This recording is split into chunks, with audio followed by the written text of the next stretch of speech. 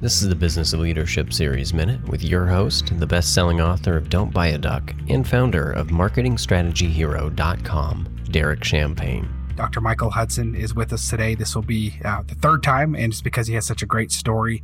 Founder and principal at Big Idea Guru LLC. He's a strategic advisor, consultant, and speaker who helps leaders and influencers to be heard and understood when the stakes are high.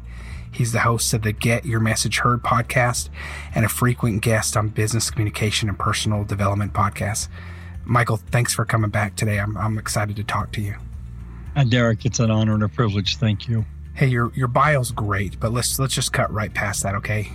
We're going to assume that you're on here because you're really good at what you do, and you are. You're the best at it. You're really good at it. We're going to dig into that, but I want to get right to the heart of things too. Is you were on last time, and there's been a few times when I've connected with a guest who shared a story to where it just grabbed my heart, and you had me in tears talking and listening to you because you shared so authentically.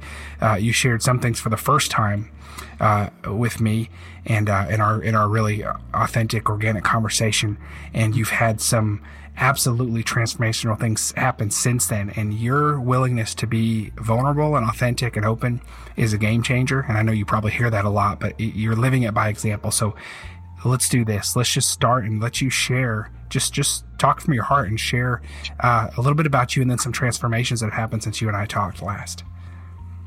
Glad to, and thank you. Appreciate the kind words very much. And, Derek, when we talked last, it was really when I had just gotten comfortable with the idea of sharing my story. Yeah.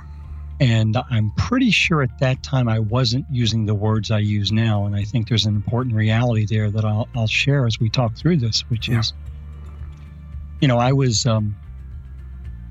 struggling for a long time figuring out, how does one share things that are sensitive, that are going to make people, number one, maybe experience some pain that they've had, sort of resurfaces it.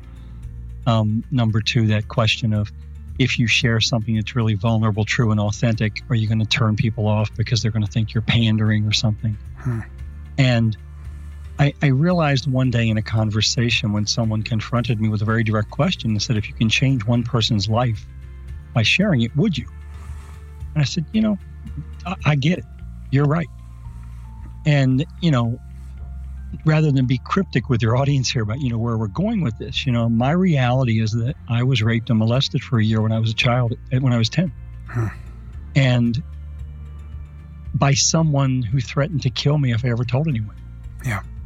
And at the time, I think the thing I probably didn't share the last time with you is, my father was the police officer who would have investigated a charge had one been brought. Wow. And the person who would have, been involved with, knowing if a complaint was made. But it silenced me. And it silenced me literally for, 10 or 12, 15 years. And the challenge for me, Derek, was I really wanted to be the guy out there. I wanted to be on that stage. I wanted to be in the front of the room. But I just couldn't do it because I thought I had no value. I thought I was worthless because that had happened to me. And when someone tells you they're going to kill you if you talk, you tend to not want to talk. Right. And the truth is, I suppressed all that. And, one of the reasons I share it now, and I think your audience is a wonderful audience to have an opportunity to share it with, and is a lot of us have had something like that. It doesn't have to be a physical issue. There are lots of traumas that happen in our life, early childhood experiences we have, that shape us and define us in ways we don't even acknowledge, in part because many of us suppress the memories. And I think men in particular think we're not allowed to talk about this. And, I don't say this as a quiz or an obnoxious comment, but you may have noticed I used the word rape when I just described that. Right.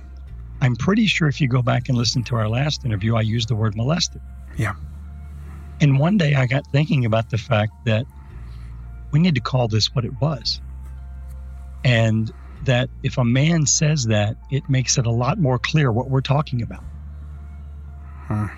And what I have found since I made that change is that it creates a whole different level of connection. The other thing, Derek, that I have learned since we talked last, which is really, really, really important for people to understand, when you do the work and work through that thing that happened to you and figure out what it meant and what it equipped you to do, it changes the way you need to tell the story. I think the last time we talked, I went into lots of detail. You don't need lots of detail. You only need that sentence that I spoke about 2 minutes ago.